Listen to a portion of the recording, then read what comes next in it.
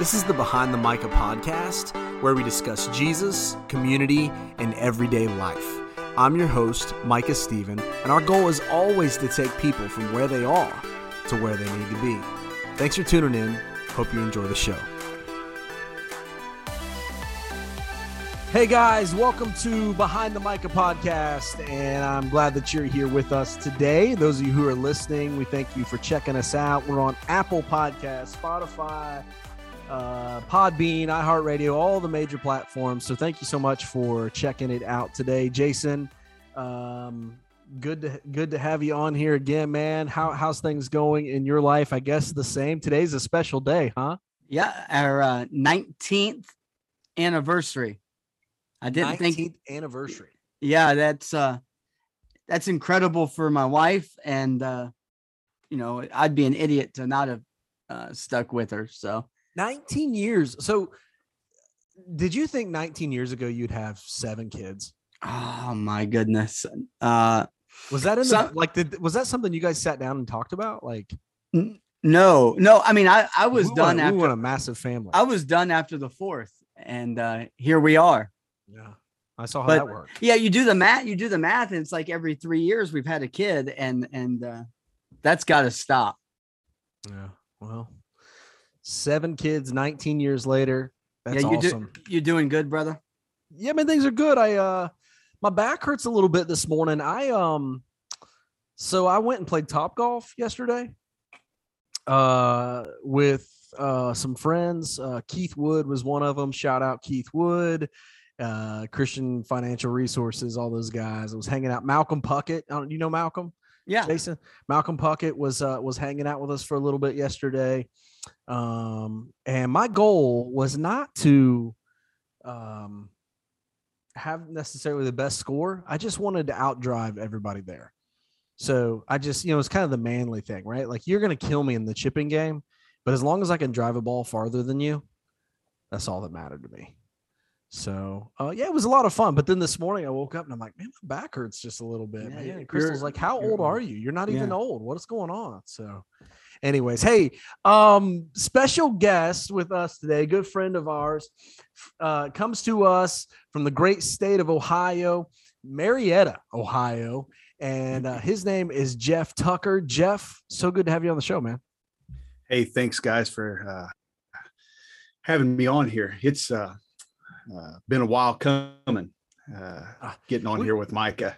I was going to say, we've been trying to get you on here and it just hasn't worked out. But here we are. That's what happens when you're big time. No, exactly. Jury duty, a toothache, having to have a root canal done.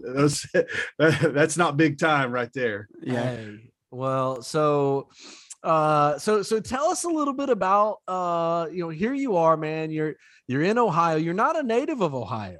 Come to find out, Jeff is a big fan of a baseball team that I just don't like really well. But everybody in my church is a fan of this team because you're being really politically correct right now. You hate the Cardinals.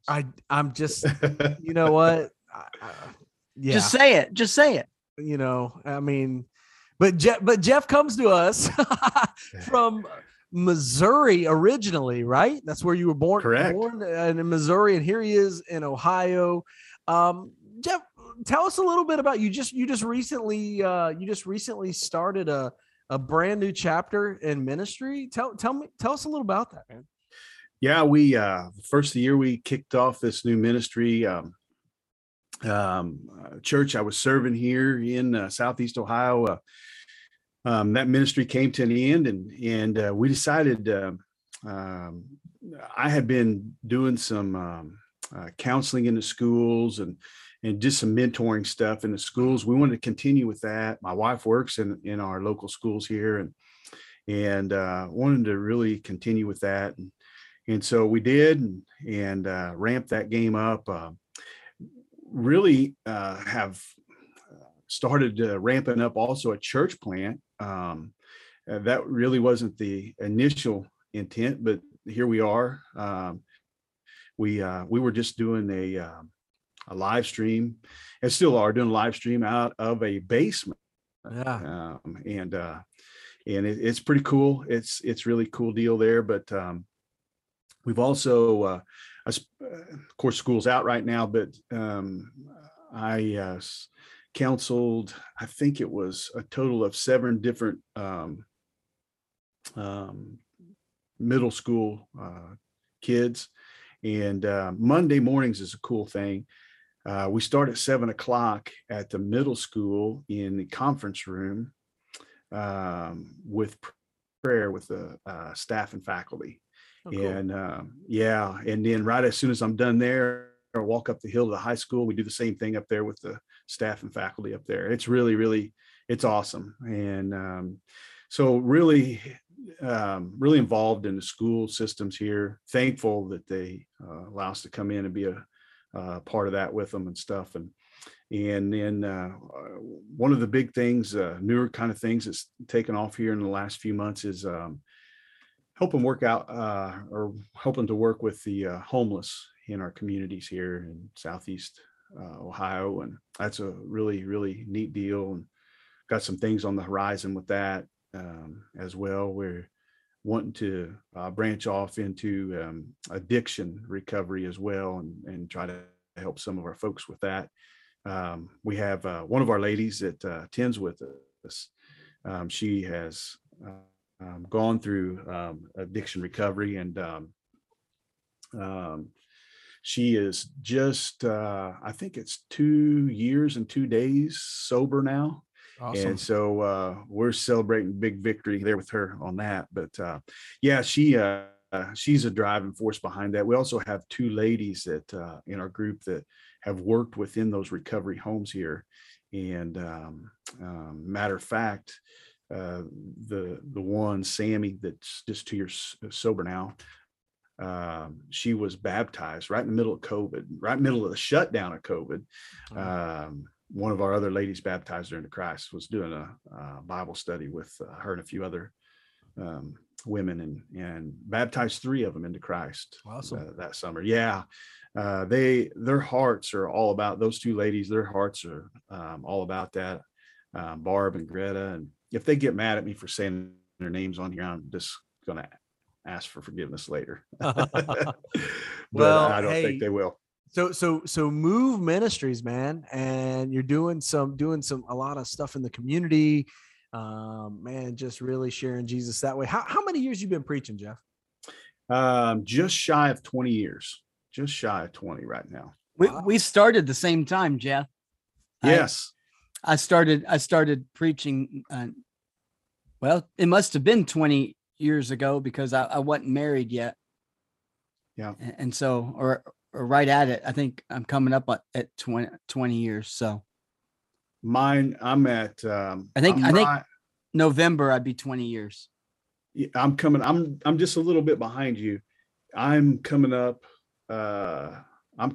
just a few months away from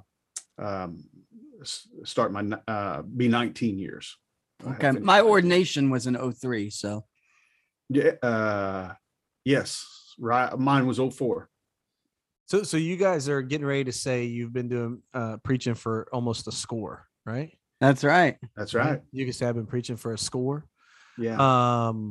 Here's the thing. Did you think you were going to be a preacher when you were younger, Jeff?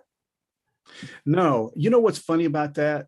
And they give you those aptitude tests at different times throughout school. They gave us one in 8th grade, and mine come back. And the top two things on there was actually the top 3 things on there was architect, engineer, and clergy. I wasn't near smart enough to be any of those. So I actually just got into construction work. I was a construction worker for many years before I got into the ministry. Okay. Well, and here you are. So here we are. I mean, evidently that test knew something I didn't. No, my wife makes a comment quite often. I never married a preacher. Yeah. And that's there's a lot of truth to that. Well, you know what? I think the same thing. I mean, I had no idea when I was younger, but I always knew, like, my grandmother used to always say to me, of all my grandkids, you're the last one I thought would be a preacher. Uh, and I don't really know how to take that. I don't know if that's a compliment or not, but Hey, Mike, I heard her say that. yeah. Yeah. Well, I mean, I kind of, I decided I want to get a job that only worked 1 hour a week. You know what I mean? Yeah, yeah. That's kind of I'm not supposed to tell you the why she thought that, but That's okay. That's okay. Sometimes you just got to keep things to yourself. You know what I mean? that's right. Right. So recently, Jeff, you got into you had some health stuff come up. I had a little bit of a health scare with COVID. You tell us a little bit about that. Last fall, the last day of August of last year, I started symptoms of COVID. It was kind of a scary deal. You guys, I know Jason does, and I'm pretty sure I know you do too, Micah. Derek Stump. You guys know Derek Stump, and Derek and I do a lot of sermonizing together. And the week prior to that, we've been to a revival, my family and I, and so that Sunday evening, my son just kind of felt tired and didn't really think anything about it. I mean, we'd been on the go and into Sunday, and everything. And so the next morning I'm headed down. I go to the gym. I feel bad about that, but I go to the gym, take off, shower there, take off, and I'm going to meet Derek for sermon group. And I get almost, I'm 5 minutes from meeting Derek, and my son calls, said, "Dad, you can't meet Derek." And Derek's got some other health issues where he doesn't need COVID at all, and so he said, don't meet him. He said, "Dad, I don't feel good, and I need to go get tested." And I said, "All right, just hang tight. I'll be back home and I'll take you." So I'm very thankful to God for his providential care and things. And we got that whole sermonizing time stopped before we ever had contact. And so anyway, we come home and took Levi. He tested positive, and at the same time I'm sitting in a parking lot waiting on him, and my wife and I are messaging each other, and she says, "If I'm being honest, I don't feel real well right now either." And I said, "Shut your mouth." I said, and I did. It was real funny. You feel like you had almost like a flu coming on, and then all of a sudden nothing. And I just kept telling him, "Jeff, it's just in your head, And by that night we were all feeling pretty crummy, except my daughter. And she was about 3 days later getting it. Levi, like 5 or 6 days into it, he's up running around. He does its tie dyeing and stuff, and he's tie dyeing t-shirts and stuff and doing fine. And we're all just kind of laying around. And like I said, my daughter was a few days behind us, and we were in the living room. It was probably like day 8, and you're all trying to make it to that magical day 10, and my wife, we're sitting in there and in the living room, and my wife says, she says, "This has been some bad stuff, guys, but we're gonna make it. We're here at the tail end of this. We're all gonna be just fine. We're gonna make it." And it was that night, that very night, that I got a real bad fever. Ended up going to the urgent care. They sent me over to the hospital, pumped me full of some stuff, mainly just fluids and stuff, and sent me home. 2 days later, I was back in the hospital again for a week, just shy of a week. And my wife come to pick me up that time. She said, "Whenever I come to pick you up and I looked at you," she said, "I almost told him just turn around and take you right back in there." So I really wasn't ready to come home, but it was a bad week. It was the worst week we had here in Marietta. My last week. So I come home the second time. I'm back in 2 days later. And by that time, it's not just pneumonia, it's COVID and pneumonia, and I have developed blood clots in my lungs. And so that was a tough one. I was in the waiting room quite a while and going downhill pretty quick. And this whole time I'm on oxygen and stuff. And I can't remember if it was 3 or 4, maybe 5 of those tanks that you push around of oxygen that people have. I went through that many sitting in a waiting room. Wow. So come through that to get me in there. And I don't know, they had given me, I don't know, just some fluids and some antibiotics and different things that evening. I kind of started feeling better before my wife left, and they had actually got me into a room. It took like 8 or 9 hours for them to even get me into a room. It was bad. That week, the last week I was in the hospital, this is kind of tough stuff to talk about. But sure. 25 people died of COVID or COVID related complications. 2 weeks after I was released, I had to go see a specialist and hematologist, and his nurse had been working the COVID floor at our hospital. And 2 weeks after I was released, she told us that they still had the refrigerator trailer out back. No room in the morgues, no room in funeral homes. Wow. They just, it was bad. It was really, really bad. My worst day in the hospital, ironically, was the very day before I was released. Just inches away from having to go on a vent, and things just turned around.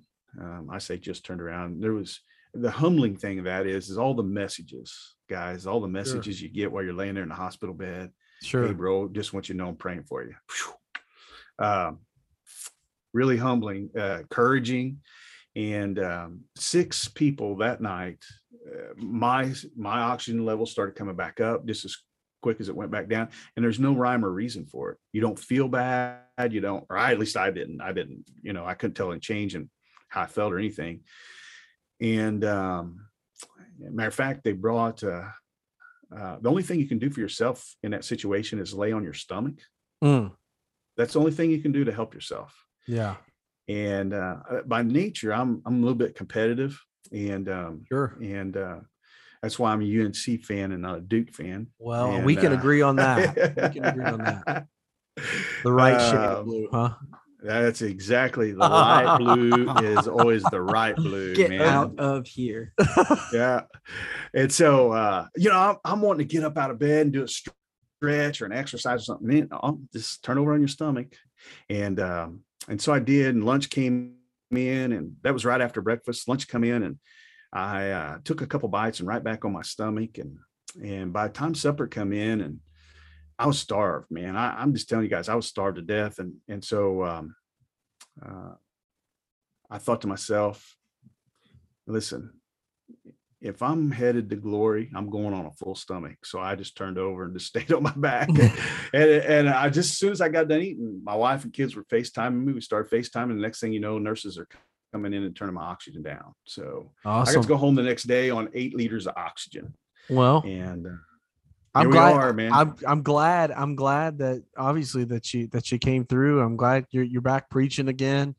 Yes. And here you are. But I bring that up, and the reason I bring that up is to ask you, that was a circumstance that was in your life, right? And circumstances are those things in your life that surround you, or they surround your family, your siblings, kids, grandkids, whatever the circumstance is, that the job that we worked at, could be our boss, could be the culture or whatever it is, right? School. Yep. The circumstances that are around us, we all have them. We all have circumstances. But the question is this, is God, does he interact with our circumstances? Is God in everything, as some people would say? So you woke up this morning, God woke you up, and the cereal that you had for breakfast, God chose that cereal for you this morning. And or is it that God isn't in anything? Some people assume that, God created the world, and then, on day 6 just said, go, do whatever, whatever. I don't know, kind of sit back and just see what's going on. Is that God? Or maybe option 3, because sometimes we only give it 1 or 2. Is it that God cares about some things and maybe not other things? So I guess my question through all of it is how involved is God in our circumstances? That's Hey, theologians have debated this for centuries, and you're going to Right. solve it in just a few minutes. right. Right. Right. I would, like most things, Mike, you mentioned, we give it like 1 or 2 options. And most times those 2 options are 2 extremes. Mm. And usually our answer is somewhere in the middle on most things, and I think God is, as far as, if you want to relate it directly to that particular situation in my life, very intimately involved. Does God really care about that I eat unfrosted shredded wheat for breakfast now? That's gross. No, it is gross, Jason. But I mean, who in their right mind gives up 4 eggs over easy and a half a pound of bacon for unfrosted shredded wheat? I guess if you're the only reason God might care about that is because it's better for my health right now. Yeah. And Jeff, at your age, you got to stay regular. This is true. About the regular part, not your age. We should have expected that something like that coming. Cole, how old are you, man?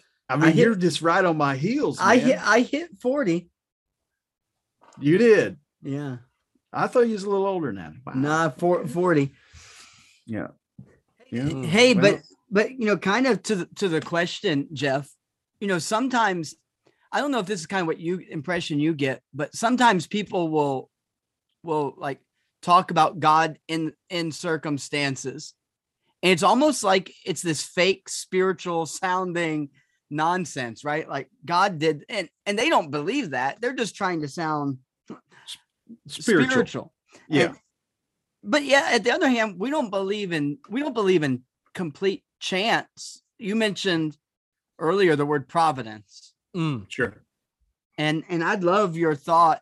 I think Micah kind of had mentioned, did you mention, was it the story of Esther to you earlier? No, I was talking about Ruth. Okay. Close. We're close. Yeah. But both stories are for sure stories of God's providence. And I don't know, Jeff, I'd just be curious, what role do you see providence, and how does answer to prayer mingle with that? Here's my thoughts, and I'll try to give you a little bit of an illustration just from the whole COVID situation. I believe they're hand in hand. I don't know if you guys disagree and maybe have a better understanding of this. I'm all ears. But we were commanded to pray. Is that not a command for us? Right. Yeah. And I think I really believe with all my heart, especially if we believe that the only book in the Bible that's not finished, so to speak, is the book of Acts. I mean, what did they do every single time that there was a problem that come around or something that arose? They were constantly praying. And in situations, I'm thinking like Acts 4 there, they're threatened not to preach or teach in the name of Jesus Christ anymore. And Peter said, listen, we got to do what we're supposed to do.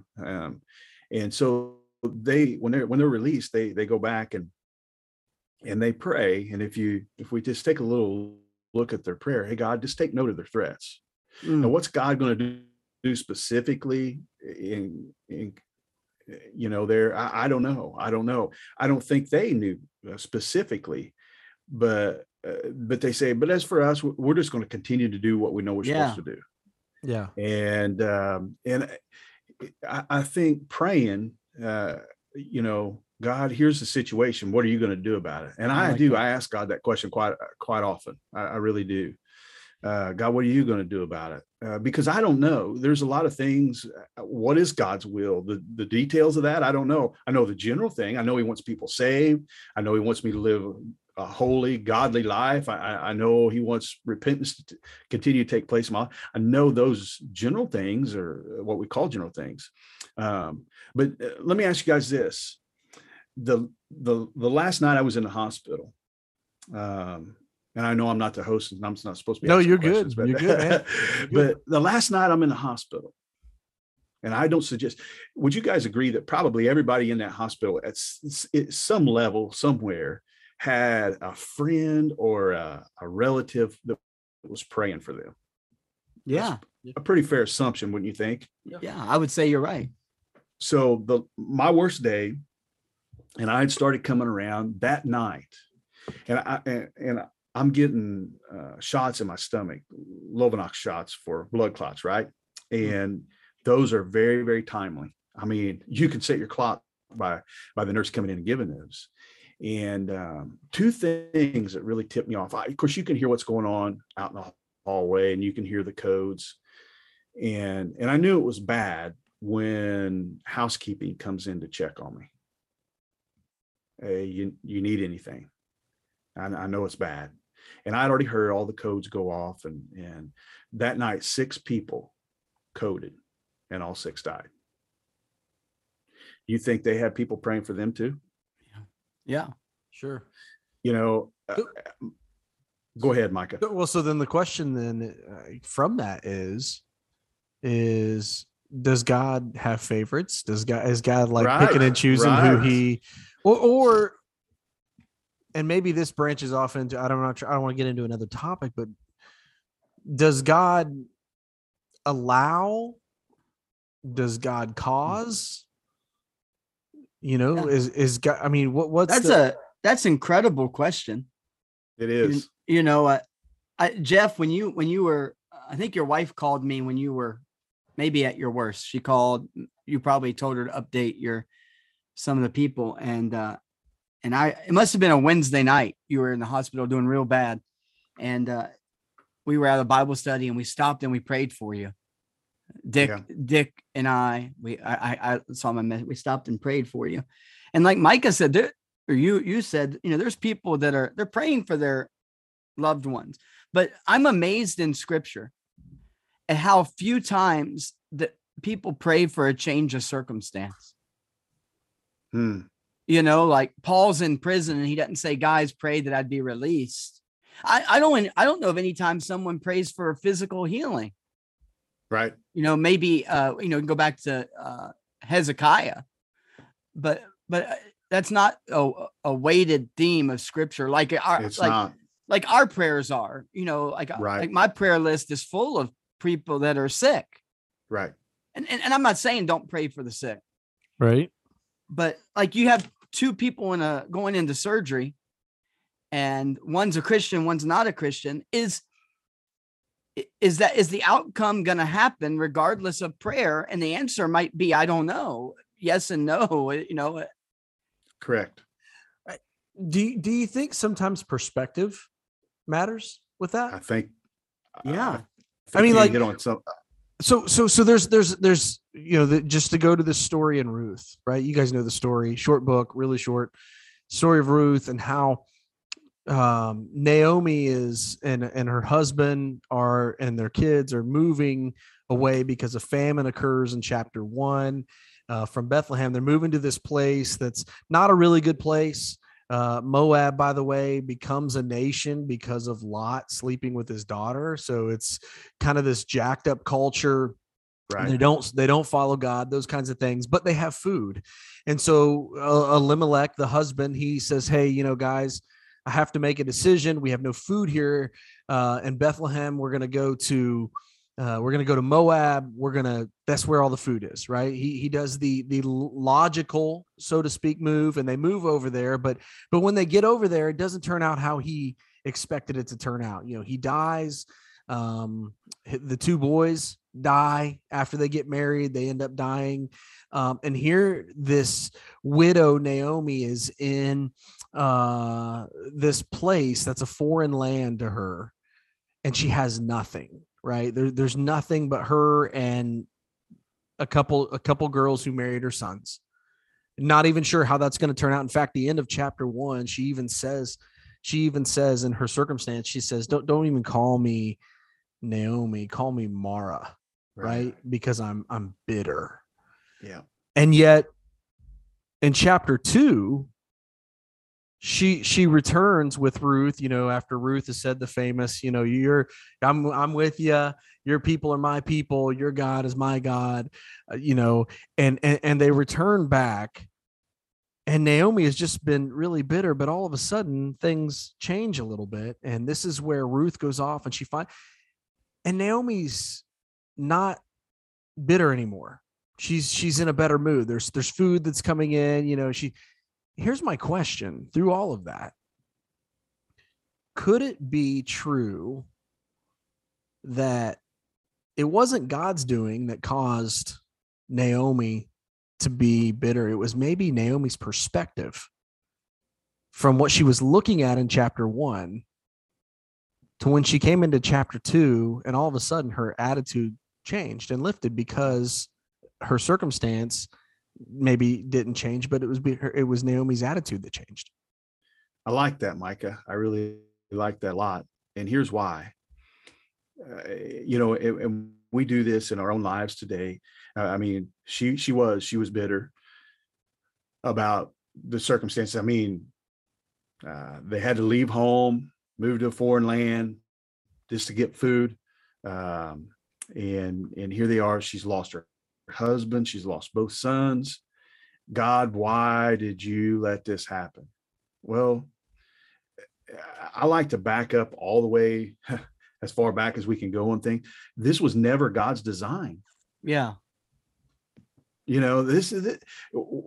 Poor God gets a lot of blame for a lot of things that was never his intent, and so what is your will? And I'll be honest with you guys, I've prayed that a lot to God from last November on. God, what's your will here? Because honestly, what is the difference between Jeff Tucker and those other 6? Yeah. Well, that's a fair question. Whether fair or not, I'm going to tell you this. I've asked it a lot.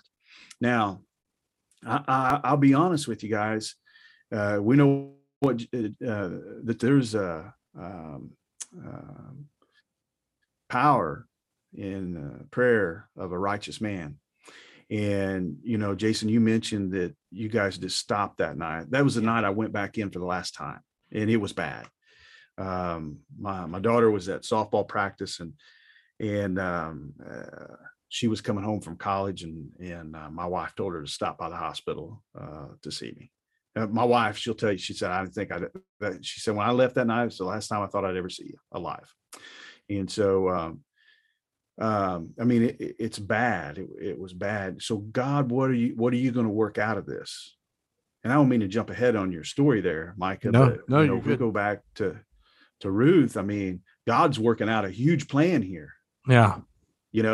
And so I look at it from a little bit different perspective in that,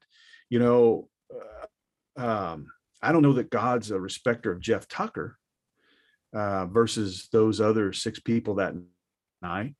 Number one is I know that he heard a lot of prayer on my behalf. Yeah. A lot. Number 2 is I know this, that there's a purpose in this, and I really need to seek that. God, what do you want out of this? Why? Yeah. Why is that? And let's get busy carrying that out, because, and I'm sure you're going to allude to that a little bit, Micah, but, once they get back, Ruth and Naomi get back, there's a lot that transpires after that. For sure. And we know that has a lot to do with our Savior coming into the world. There's a big plan there. And there's a big plan happening.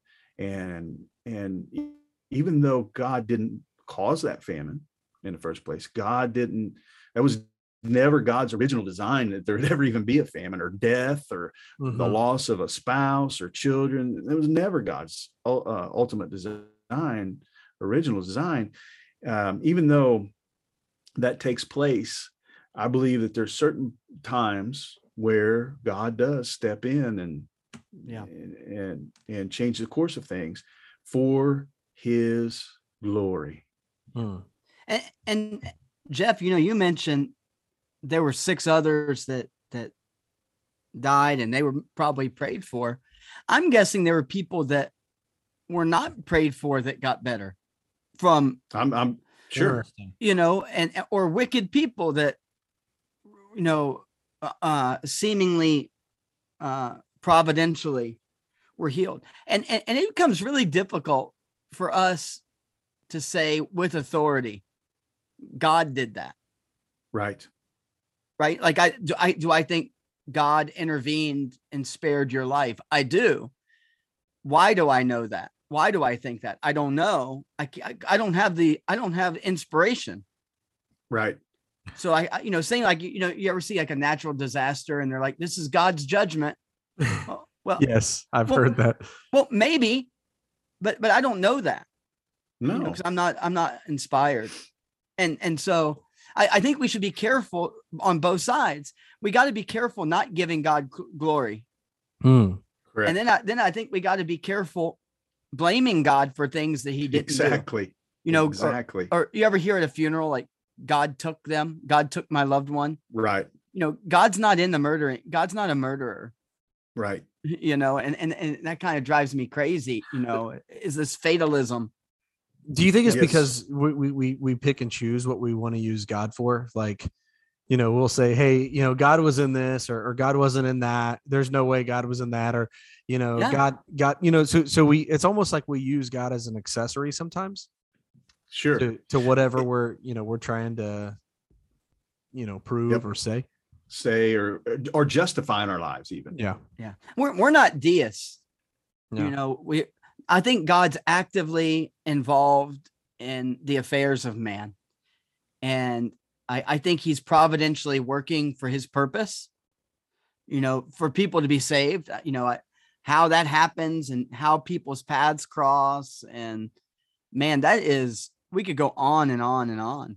How's right. God working in answer to prayer? How's God working to save people, through circumstances? And I don't know the answer to that. And sometimes I think we don't understand, the part in which, like in Ruth's story, I mean, obviously God had big plans through that story, and you stop reading chapter 1, you go, wow, this is a train wreck. Right. Like what good can come of this? Right. And yet, by the time you get through chapter 4, you go, okay, I'm starting to see it a little bit. But I think sometimes when we're in those circumstances, it's really hard for us to see beyond the trees. It right? is. Because we're in it. When you were there that night, I mean, and you're laying there on your worst night, as you were talking about, there had to be some moments in your mind, just because you're human, that you were thinking, man, is this ever going to get any better? Am I going to get through this? Is this it? I mean, That's gosh, good. I mean, and we start thinking thoughts, and there's got to be a time in Ruth chapter 1 where Naomi's traveling back with this girl she doesn't even know if she's really going to commit to her or not, doesn't know anything other than, hey, I heard there's food back in Bethlehem, I'm going to go back. By the way, if you guys know, and I'm sure you do, you guys know what widows weren't really didn't really play a huge role in that time. So if you're a widow, chances of you getting a job weren't good. And you could act maybe like a prostitute in some of those situations. But it wasn't like the widow had a big job market to go to, Right. So Naomi's in this circumstance. She's in this, and all she sees is what is surrounding her. Yeah. It's crazy to think about. Hey, when the further you step back from that, you use that Ruth account, like you get to the end and you're right. You start to be like, hey, that makes sense. And then you get to like, you start reading about David, the great grandson of Ruth, and you're like, oh, that's even bigger. Mm.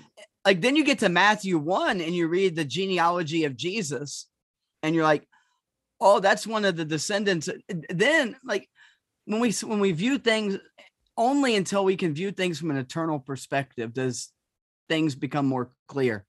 Amen. That's the key in that, to be able to back up, Jason, like you're talking about, and just see the big picture. That's why I say, I like to go all the way back to the very beginning. The way God created things wasn't this way.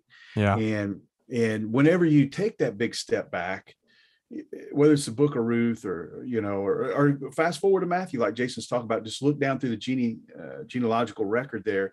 And then you can even go back to the Old Testament and study about some of those different people that are mentioned there.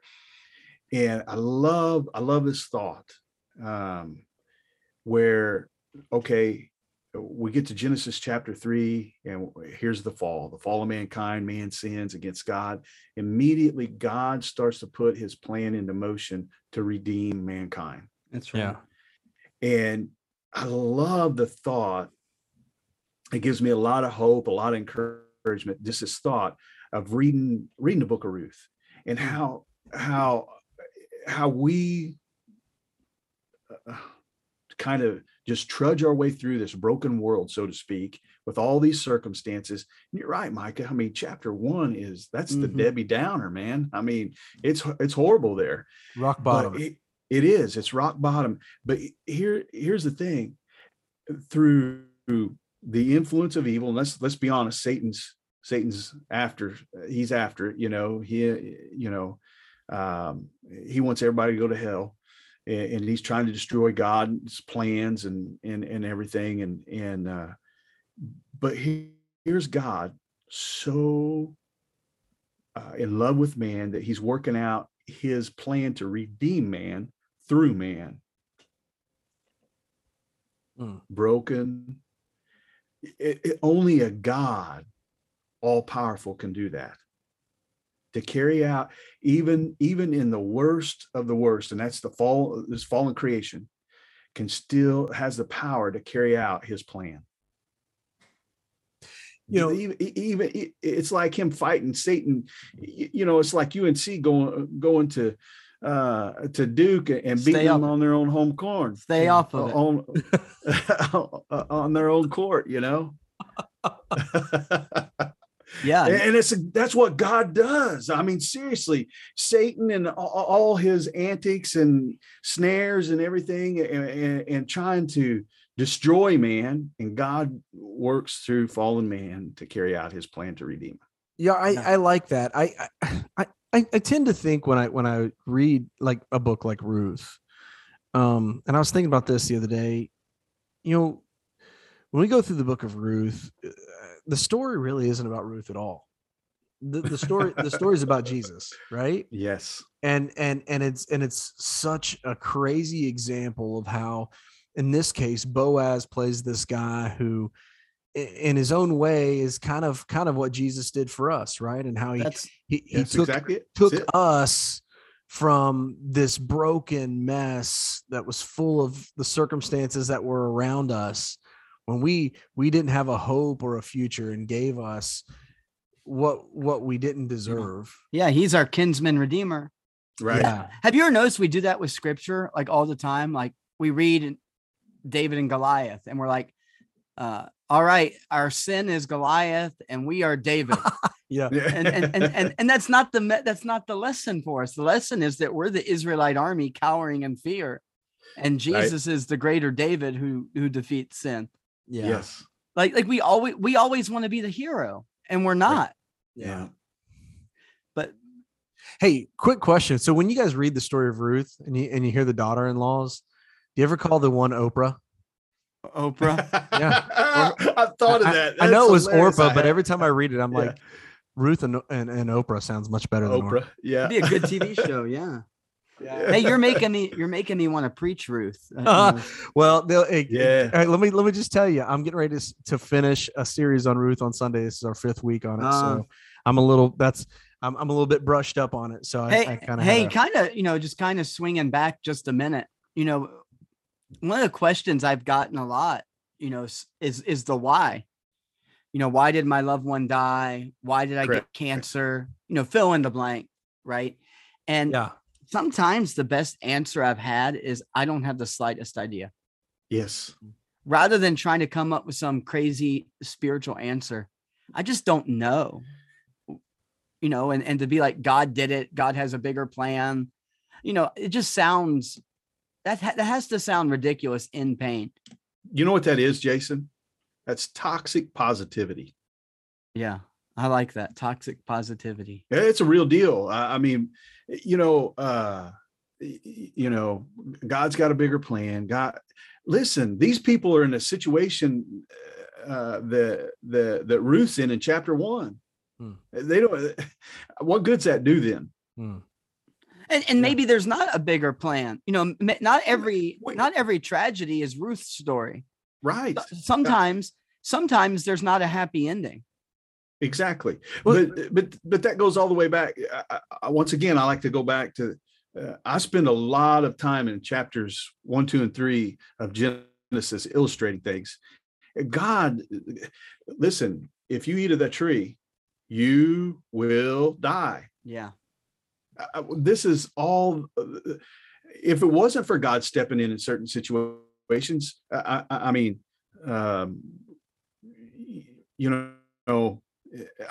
death is the finish line for all of us as far as physical death, saving Jesus coming back. So sometimes, and it's hard. I don't want to be unsympathetic, but the fact of the matter is we're all going to die. We are, and it's tough because number one, we're not all as grounded in Jesus as some of the other people are, as far as that being that place spiritually, and it's tough whenever you're talking with someone that's not a Christian and they come to you, Micah, someone in your community comes to you that maybe not a Christian, and why did my loved one die? Why was it my wife and kids that got hit by that drunk driver? And I think it's tough. I think it's okay to be there. I don't mean to cut you. I just mean, no, that's okay. I love that you said that, because I'm thinking about Naomi in this story, and Naomi's in this dark spot where she's probably asking why. And one of the most interesting things about the part of Naomi in this story is that the author never condemns Naomi for her honesty, for just being bitter, right? That we don't see anything in there. He never says that, that she shouldn't have said what she said or feel the way that she feels. She was just honest. I mean, can you blame her? I mean, she's in a really, really tough spot. She lost her husband, lost her sons. She's moved on. Of course she's bitter. Of course she's frustrated. She says that she is, right? But somewhere along the way, if you're, doing this Christian thing, if you spend too much time, some time doing this Christian thing, sometimes, we can be convinced that it's not appropriate or okay to be able to share that. And I don't know if that's true. I think it's okay to be frustrated. I think it's okay sometimes to have those feelings as to why, just as long as we don't stay in those whys and point the finger at God and say, God, this is your fault. But I think it's okay to have questions, right? And even then we ask questions that aren't spiritual. It's the David, Jesus quoted on the cross, my God, why have you forsaken me? That's bad theology, but it was how he felt. Right. This is not as deep as Cole's thinking here, but I'm just being honest with you guys. Once again, going back to creation, are we not created in the likeness of God? Did he not create us? Do we not all share these same kinds of feelings and emotions at different times? God knows us. He knows that's going to frustrate me. He knows that's going to tick me off. He knows that's going to crush my heart. He knows that. And I'll be honest with you guys, Jason says, in certain situations, the best answer is I just don't know. And I've said that. I tell people, I wish I had a better answer, but I don't know. But I do know this. God knows how you feel. Now, I know that from two different perspectives. Number one, because he's created us. And number two, he watched his son go through what he did on that cross. Yeah. And we're told that Jesus become like us, that he might be a sympathizing high priest. So I know whenever I'm hurting, and I do, guys, I get down on my knees and I just tell Jesus, you already know how I feel about this. And I need help. I need help to get through this, to be able to function, to be whatever it is, and we all have those times in our lives, Mike. And not one single person that will live very long on planet Earth will avoid having a Ruth chapter 1. Yeah. Yeah. Yeah. Jesus never promised us a life without storms. Remember the parable? He says, okay, so there's these two guys, right? And they're building their houses and when the storm came, not if, but when the storm came, the one who built his house on the sand collapsed. Right. And the one who built his house on the rock when the storm came was able to stand, not because there was no storms in his life, but because he was able to stand through the storm because of what he was built on. Right. That made the difference. Right. And so we all are going to have these Ruth chapter 1 moments in our life at some point. If you live long enough, you've either been through a mess, you're going through a mess, or someday you're going to go through a mess. Right. Correct. And it's a matter of what you're built on is how you get through it. Look, I have a 9-year-old at home, and my 9-year-old asks a lot of questions. My 7-year-old asks a lot of questions. Dad, why does this happen? And honestly, there are times when I can't give him the answer. Like, I'm like, I don't know. I don't know the answer to that. Right. But I think the conclusion that I've come to is, and this, I don't know where you guys stand on this, but this is kind of where I've come to, is I think it's somewhere in between, right? Like, sure. I think God allows things in life. I don't know that God causes everything. I don't believe that God causes cancer. But I do think that God allows certain things to happen in life. I don't know. What do you guys think? What do you kind of come to as a head? Do you feel that way, one way or the other? I do. I think, I do not believe at all, Micah, that God causes all those things. I mean, right. This is maybe a terrible illustration, but man, I mean, if, I just start drinking and all of a sudden, I start having liver failures. That God didn't cause that. I did. I'm the one that put that in my mouth. You know what I mean? I'm the one that done that to myself. So I don't believe God causes all things, but I also, on the other hand, where these situations come, maybe we get in a situation that's not our fault. I mean, Ruth didn't cause that famine, right. But look what God did. And I know there was a lot of tragedy from point A to point B, but, like you're saying, you get to the latter chapters and man, we see where God's really working through all that. And so I know Dick Chambers said this one time, and to me, he said, Jeff, he said, talking about God wanting to be involved in our lives, he said, Jeff, God is always wanting to use us and bless us if we'll just slow down and let him. Yeah. That's probably been almost 10 years ago. He said that. And that has resonated. Good. Listen, let's don't let all of the details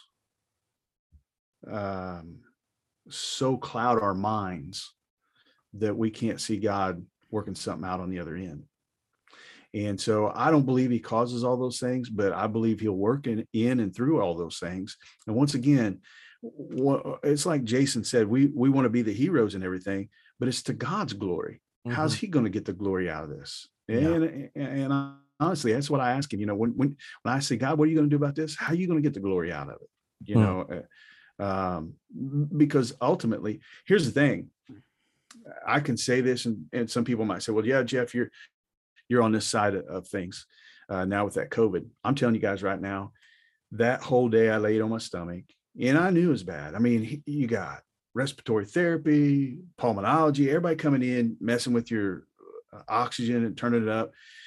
Hey, the next step's a CPAP. And then after that, we're going to transition you over to a tube and everything. And guys, I had zero anxieties. Yeah. And I'm not saying that as a Superman. I'm not putting a cape on my back. I know that I'm like Paul. I'm confident. I'm confident that he's able to deliver that which I've entrusted to him. And, I certainly didn't want to die. Sure. Or anything. I got 2 young kids. I'm hoping they'll get married one of these days and I'll have grandkids and get to enjoy that, for sure. Raise them to be UNC fans and make sure that they're doctrinally sound on all sides and everything. Hope that's not in order of importance there. No, that was not in order of importance. But you UNC fans can be mixed up a little. Yeah. Yeah, but one thing they're not is devils, and that's true.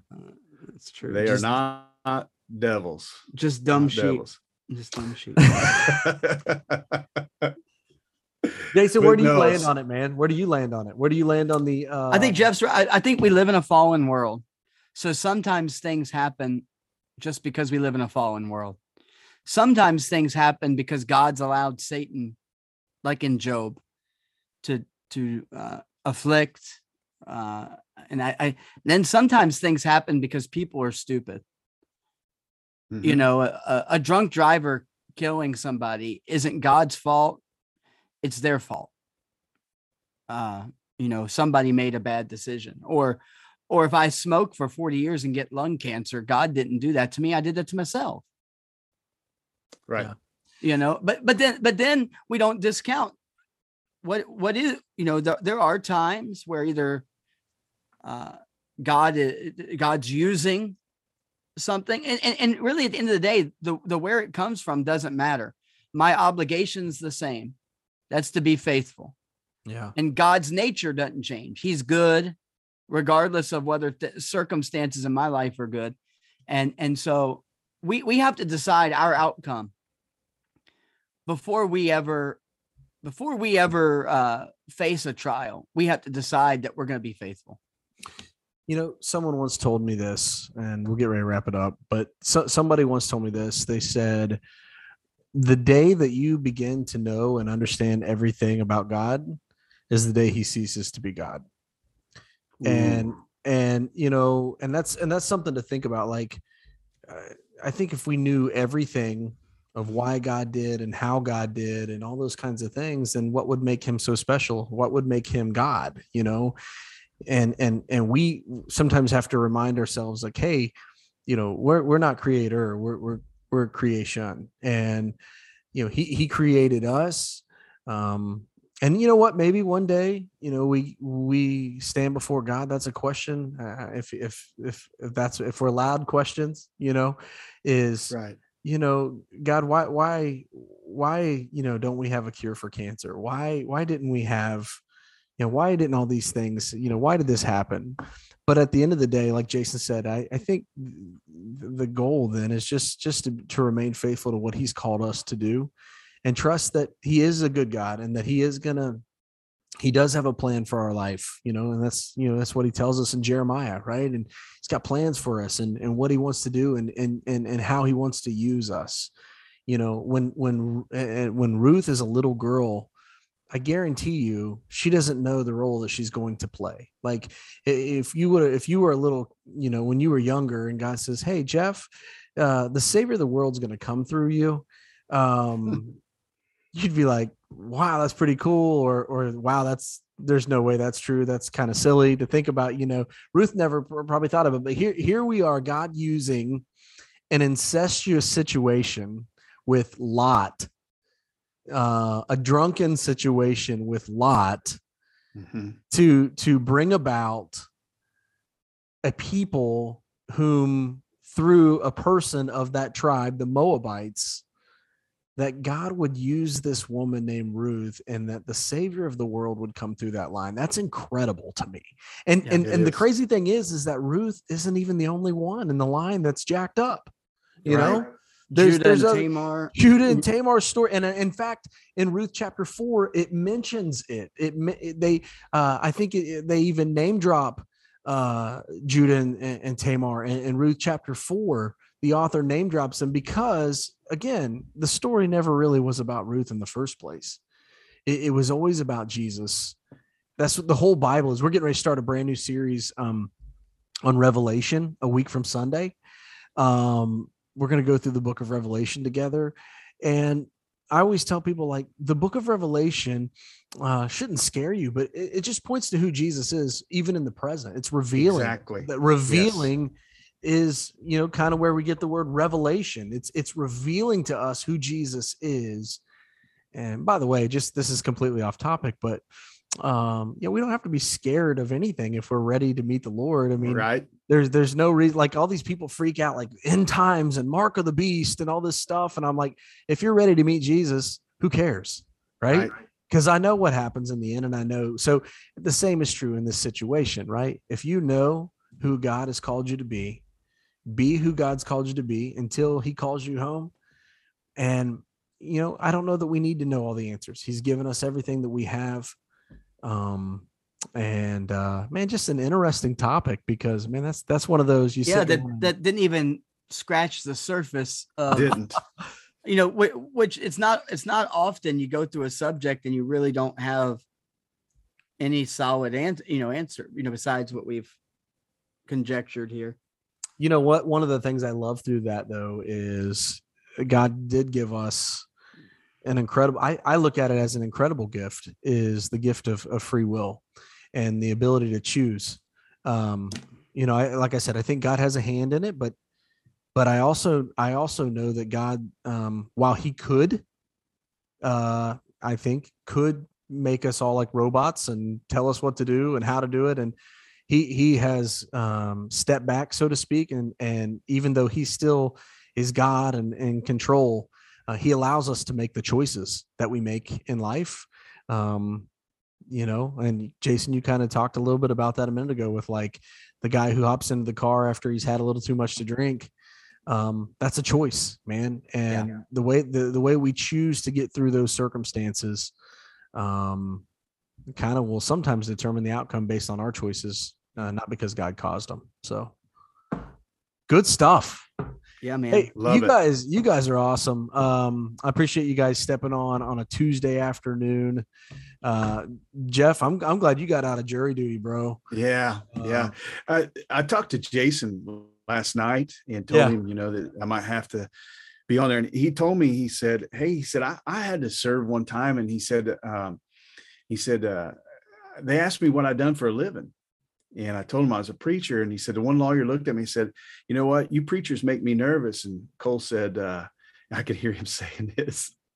He said, "Well, you lawyers make me nervous too." So I just walked straight into Dan. I said, "Hey, I just want you to know I'm a preacher and you lawyers make me nervous." And they sent me right out. That's not really what happened, but I thought if push comes to, I'm telling Aaron Davis. He does make me nervous. He talks about hairs and biscuits and biscuits burning. And I mean, you got to watch that guy, man. You got to, man. You got to watch them Pikeville. Is it Pike County? Is that what the county is? I think so. Pikeville, Kentucky, man. Yeah, you get down. We were just talking about that a minute ago. You keep going over to Grundy, Jeff. That's a whole other world down there. It is, brother. It is. Hey, you gonna be at Hillsboro this year? Oh, absolutely. Nice. Yes, You Lord fish, willing. swim. Yeah, dude, yeah, absolutely. You, Micah? Yeah, I'm gonna Yeah. be there. I'm gonna be there part of the week. I don't know that I'll be there at the beginning of the week, but I am gonna be there Wednesday and Thursday for sure. Nice. And but I got a hotel room this year, and guess what? It's right beside Dunkin' Donuts, so I'll have There you coffee go. every morning. There you go. But I'm gonna give you $2 a day to bring me one. But I am looking forward to it because I just love seeing you guys and hanging out. Oh, it's great. A great It is time. great. Just probably more than anything, the fellowship that you get there, Yep. being around, just the encouragement. And man, who doesn't need encouragement, especially in the day and age in which we live now? So, Exactly. Jeff, I appreciate you guys having me on. Thanks a lot. dude, thanks so really love much. I want to encourage you guys, check it out on all the major platforms. And Jeff, everybody, we'll talk to you later. We'll see you. This has been a Behind the Micah podcast. Thanks for tuning in. Make sure you check us out next week. And remember, we're always striving to love God, love others, and serve both.